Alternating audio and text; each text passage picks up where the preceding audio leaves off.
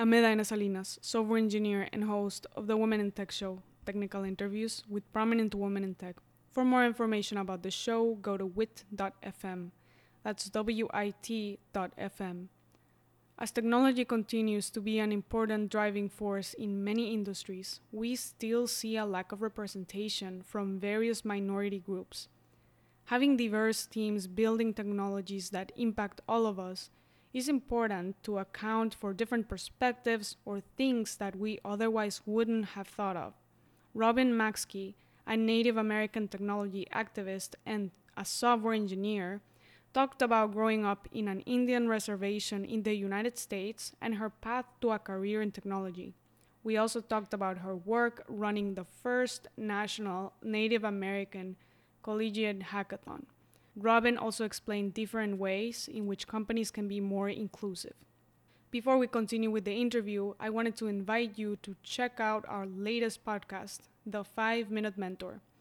In this podcast, you will get advice from prominent writers, engineers, artists, and more in 5 minutes or less.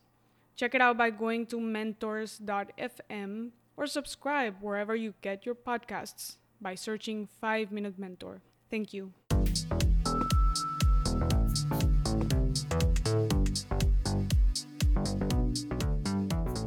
So today I have with me Robin Máxkii, and we're going to be talking about centering Indigenous women in tech. So hi, my name is Robin Máxkii. I'm Stockbridge Mohican Muncie, graduate of Dene College and Salish Kootenai, two tribal colleges, and I'm the director of the first National American Indian Hackathon. And I will be using the term American Indian and Indigenous interchangeably. We can get into that a little more later. So today we're going to talk about your work in promoting tech in Indigenous communities, specifically here in the United States. Indigenous communities exist around the world. I'm from Mexico and we have Indigenous communities. So I hope that some of the things that we discuss here can be applied to communities around the world. I know Grace Hopper is an international audience. So first I want to begin with some context and specifically of Indigenous communities in the United States. Can you give an overview of this?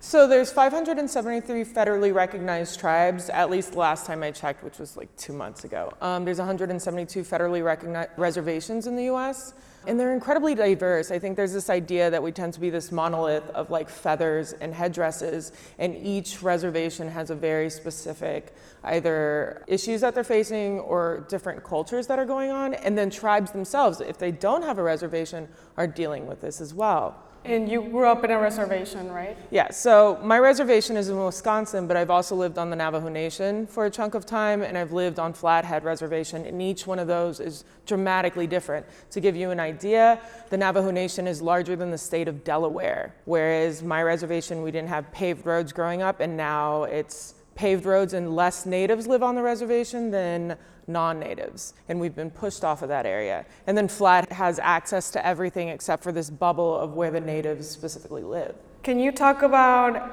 I know you just mentioned some reservations have paved roads and others have more resources. What are some resources that some reservations don't have access to? Well, a lot of reservations, and again, this is dramatically different. If you're looking at the Shakopee, they have a lot of different things going on because they have a lot of different funding. The Navajo Nation, this year alone, 15,000 homes got electricity for the first time. Growing up, we had to haul water on my reservation, and this was in the 90s. And so, again, it's dramatically different. There's so many. It depends on what area you're looking at, and it also depends on what jurisdiction they fall under. Because one of the things people don't realize about reservations is we're sort of beholden to not only the BIA, which is Bureau of Indian Affairs, we also have to deal with state level things, and then we also have to deal with tribal level things. And then what complicates it further as far as getting electricity and utilities and stuff like this is not just lack of infrastructure, but most of reservations hold the land in trust. There's this idea that we actually own our land.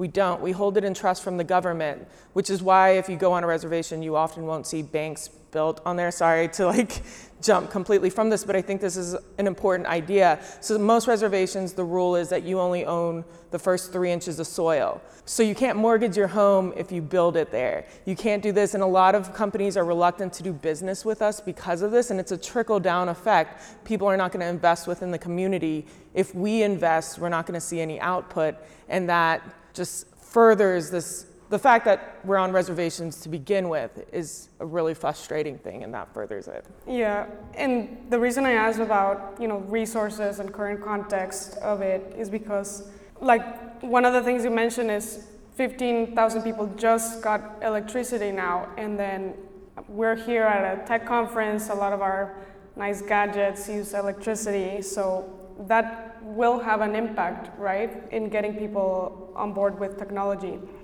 Before we move forward with that, I just wanted to ask in terms of the level of education of sort of what people work on at these reservations. Again, it's dramatically different depending on the reservation, but for the most part, to give you an idea, we weren't allowed to have tribal colleges until 1968, and that's when Dene College, Salish Kootenai were allowed, and that was the first time tribes could control their own education. Prior to that, we were under BIE, which is Bureau of Indian Education. So again, we're having all of this falls under, we're responding to so many different things that it hasn't really caught up, and this digital divide just keeps widening and widening as we're still trying to get basic infrastructure on reservations. And one of the highlights, I would say, when I was researching for this interview and I read about you is, like you said, decide to go to college and then you choose to go to a tribal college. And I think that experience is important, and it also translates well to our whole situation here of like, you can't be what you can't see, and it's nice working and talking with people that are similar to you and have diverse perspectives. Can you talk about that experience and that choice of going to that tribal college? What impact did that have on you? Going to a tribal college was, well, even getting there in the first place. So my mom has her GED, and that's sort of the highest level of education. But the great thing, I grew up in the era of the internet. So I would sit at the public library. Most of the time I was like on Club Penguin and stuff, but every so often I would do something that had utility. And the thing is, it opens up these doors. It's oftentimes though, I didn't understand how to get from A to B, and that's what was heavily missing, because it's like, I remember somebody commenting on a blog that I had, they were like, if you're serious about this, you would go to college. And so it's like the idea of college, but how do I get there? And when I went to a trial, and there was also, I was kind of fearful of going to college because of just how my experience, I spent part of high school at a non-reservation school, and it's, for somebody who grew up on a reservation, that was really frustrating, because it was like, first of all, our mascot was really offensive, and then everyone had certain ideas. And so I'm not just going to school as a student, I become an ambassador for all natives. I'm expected to be a historian, I'm expected to be a professor, and this wears on you because I don't know. Like, people would tell me things and it's like, oh, I don't know this, and then I would feel ashamed. And so the idea of college, I just didn't feel good enough. I didn't feel like I could do this. And it's like, I'm looking around and it's like, all these people are going to college and I can't do this simple thing. I didn't know how, and if it wasn't for the internet and literally Googling how to go to college, I wouldn't have gone. Yeah, and at this college, you went to Dene College. Were most of your professors Native American, or?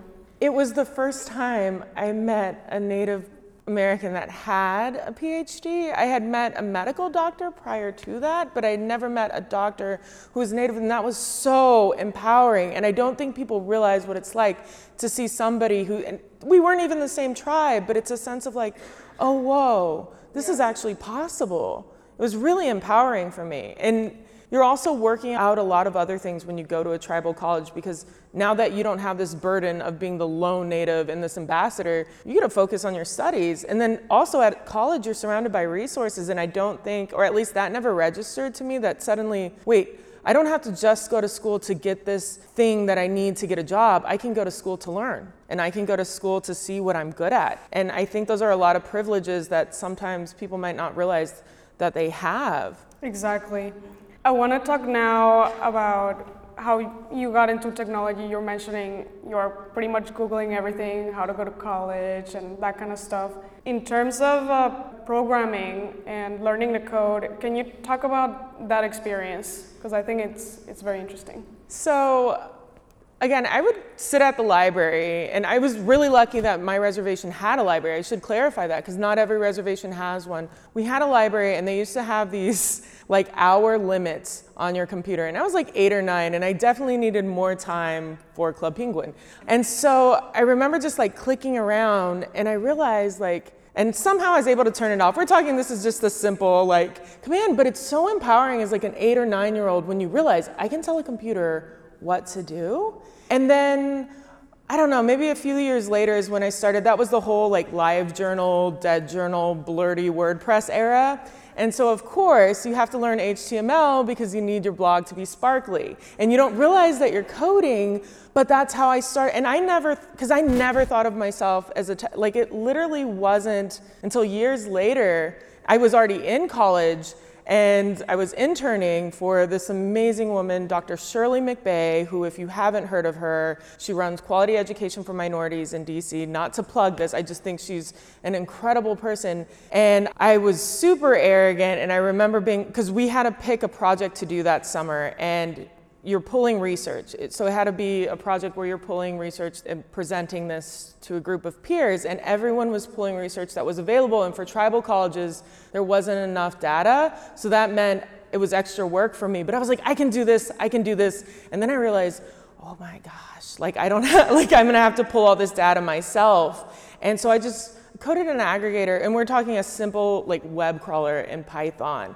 And she was like, what are you doing? And I'm thinking I'm getting fired because I'm too lazy to pull. Because the thing is, this with a lot of indigenous stuff or with a lot of underserved communities, part of the problem why people are not able to even get grants for it is there isn't research that sets that base. And so it's the cyclic problem of like, you don't have the research, you don't have the data, so you can do research off of this, you can't, and it creates this long list of things where people are like, I'm gonna focus on this other group that already has this research available. But I remember she was like, why aren't you in tech? And I was just thinking like, well, I learned Python from the internet, like I'm not doing anything that's that interesting, and I didn't think it was like some special, like everyone can do Ruby, like if you have enough time and enough patience.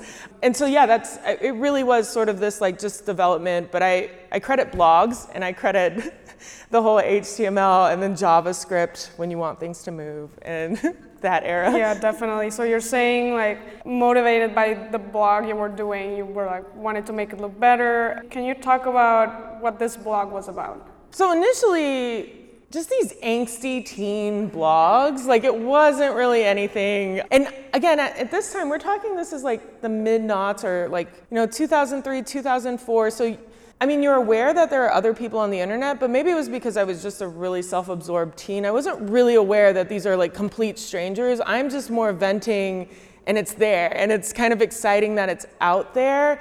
But as I started getting older, and especially like I remember around 15, I was blogging a lot about blood quantum, which is a huge issue within indigenous communities. And blood quantum affects my tribe specifically. There's less than 600 of us, and it affects almost all tribes that use blood quantum. And just to give you a quick, I won't spend this talk on it, but blood quantum itself is the system that defines who's native or who's not. But it's based on this unsustainable system that every generation it essentially halves. And it also reduces your culture to nothing more than a number. It's really problematic. And for somebody growing up where I was told things like, oh, look at you, you're reading, you're trying to be white, which is so self-defeating. And as I'm older, I understand where this comes from. But at the time, I was having this like identity crisis of like, oh, well, I'm not native enough, but then I leave the res and I'm way too native. And I think a lot of, at least I and some of my friends have talked about this, we deal with we're either too native or we're not native enough. And the internet, I could be anything. And I spent my blogs heavily ranting about blood quantum and this, but also because I was an early adopter to a lot of like Blurty and WordPress, I would have like Native American .tumblr. So I would end up, I don't think people were like necessarily wanting to read my stuff so much as I just happened to have a really good domain that like people would land on. And it's like, what is she writing about? And did you connect with some people through the blog, or did they influence you in any way to pursue, a career in college? Yeah, well, again, it was that one comment where you know, most of the time it was comments like, stop scrolling your text or things like that. But then it was a comment where a person was like, if you're serious, because again, I kept writing about blood quantum. And it was a comment where if you're serious about changing things, you would go to school. And it's those small things, somebody telling you you're a good person or somebody telling you you're smart. And those have such a lasting impact. And somebody telling me to go to school, and I mean, I had heard go to school as a kid when I was like in kindergarten and I didn't want to go to school, but I had never been told like, hey, like this is good writing or this is, you can pursue something. And I remember that sort of, and I don't know who commented. I don't know who that was. I always wonder if it was like my mom or something, but.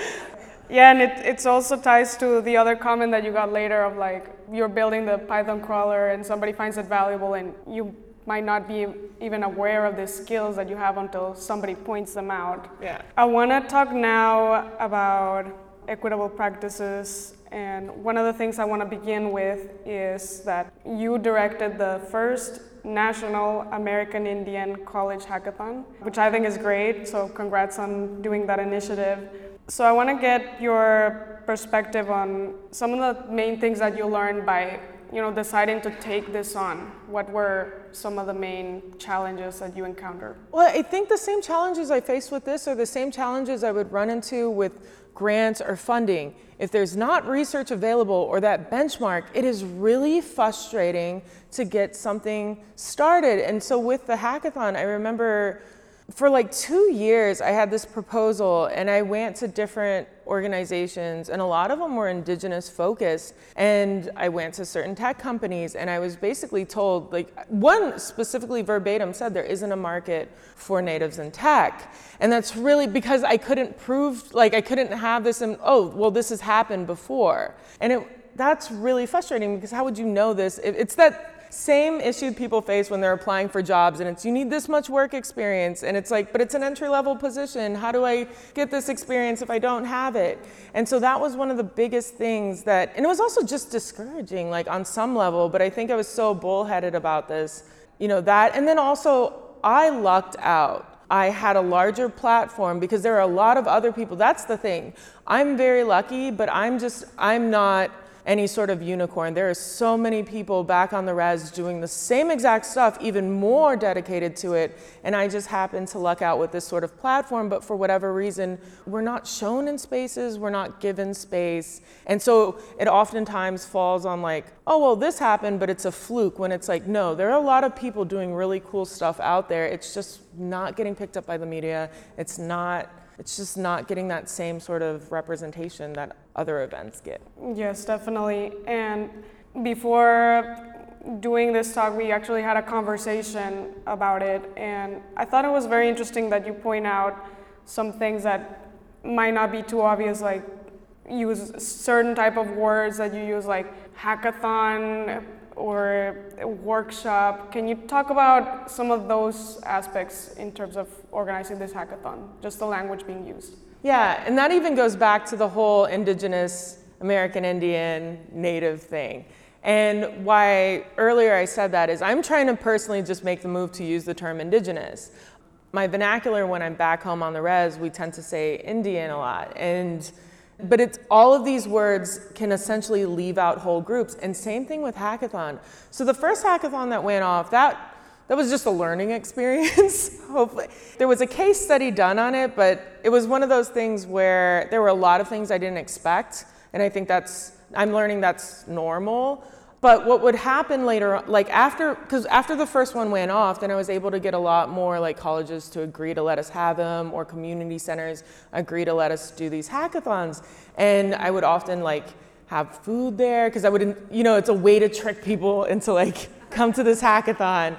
And I remember one time we put one on it was at the community center at Salish Kootenai, and no one showed up. And I asked some friends, I was like, there was free food, you didn't have to code. Like you could have, and they were just like, well, I don't know, I didn't like the word hackathon. And that was such good criticism, and it was such a good point to make because I grew up on the internet and things like that. I didn't realize like how ostracizing the term hackathon would be. And some people were just flat out, the word itself wasn't very inclusive of certain groups. And same thing with, I used workshop and I wasn't getting a lot of people coming to it. And I asked someone and they're like, well, it just sounded like work. And it was like, okay, And you can look at those situations like, well, I want people who want to work, or I want this, but no, if you're coming into a community, it's on you to communicate effectively to the community and meet them where you're at. And that also goes along with now a lot of the like labs or workshops or hackathons, instead of going in there with an already set agenda of like, this is what we're going to do, the first thing that I ask is, what are you guys interested in? Because oftentimes for me, that's how I got interested in tech, I feel like, because it was my interest that I'm putting out there. And so giving that opportunity to other people because coding itself is not really, it's just a tool. And so what do you want to do with it? And with a lot of communities, I feel like I've gotten a lot better feedback when we go in and it's like, what are you interested in doing? And there's some brilliant students who are like, well, I want to work on an app for missing and murdered Indigenous women. And they'd never coded before, but that's where mentors and people who know how to code can come in and do this. They have the idea, they're learning it along the way, but you're just helping them create something that can not only make a difference to them, but it's also something that they're invested in, that they're gonna follow through, and that they're gonna wanna work on. And I feel like those students are usually the ones that I'll see at more hackathons later on, or workshops or labs. That's really good, because I've also seen something similar with, getting little kids to code, where I was talking to somebody and she's like, it doesn't really work if I show up and like, we're gonna make this video game, or we're gonna make an online store. They want to work on their own ideas, and it's similar to you. You were motivated by making your blog prettier, more functional. So it's the same with this. So I think it's an important thing to take note of when, if people here, are working at hackathons and doing social work, helping out, just think about that and try to engage with the people and see what drives them, and just let them know they can build their ideas. And one of the other things I want to touch on is, so you're talking about this hackathons and how some of the people are very driven to build things related to their communities, and this is one of the things you advocate a lot of, is not just have Indigenous people learn to code and then they go on to another city and get a job, probably a big city. Can you talk a bit about these thoughts that you have where they stay in the reservation and just sort of work there? So brain drain isn't a concept that's just specific to Indigenous people in the US. It's to a lot of underserved communities. And by brain drain, I mean you have people that are because you're told, get an education, you come back to the reservation or your community and you can't use that education, or there aren't jobs readily available, there isn't infrastructure there. And that can sort of be self-defeating, but it's also on a larger level, this is amazing talent that's leaving the reservation. How do we get them involved? And that tech is great because this is creating new opportunities, but we still haven't caught up with the amount of people who are getting invested in this and how this can be used on reservations. And again, that is not something that's specific. I've seen this in a lot of underserved communities where I wouldn't say it prevents them from going to college, but it usually creates this hesitancy of like, why go? Like, I'm not gonna be able to get a job out here, do anything with it. And we want to sort of meet people like before they even get that in their head, and it's like, wait, no, with this you can go wherever you want and you're still part of your community. But that, I don't know, this starts getting into more like, at least for me, I think this is more like reservation politics of like leaving the res and coming back. And just in general, from your experience, doing this hackathon and learning how to code and growing up in a reservation, are there some general thoughts or strategies that you wish tech companies would know about? Again, sometimes, I'll get the question a lot, and I remember this really large tech company asked, they had this great internship, and it was going on, and it was paid, it was 10 weeks, and they're like, we weren't getting any students applying that were from tribal colleges. And I was like, well, where did you advertise? They're like, New York and LA.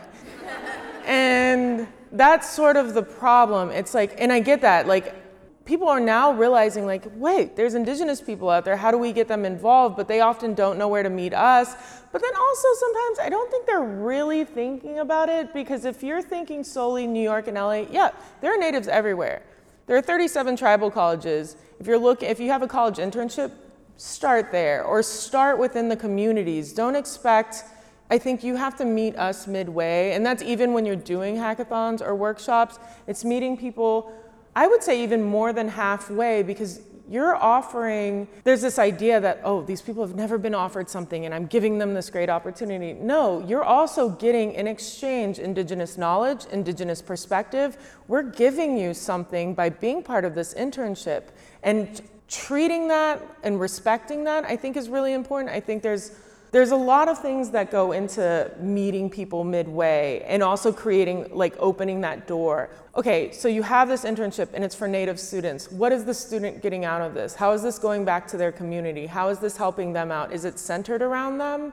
That's also a really important question. And I think sometimes just because you're wanting more Natives there, what is the incentive for them to, and money isn't an incentive.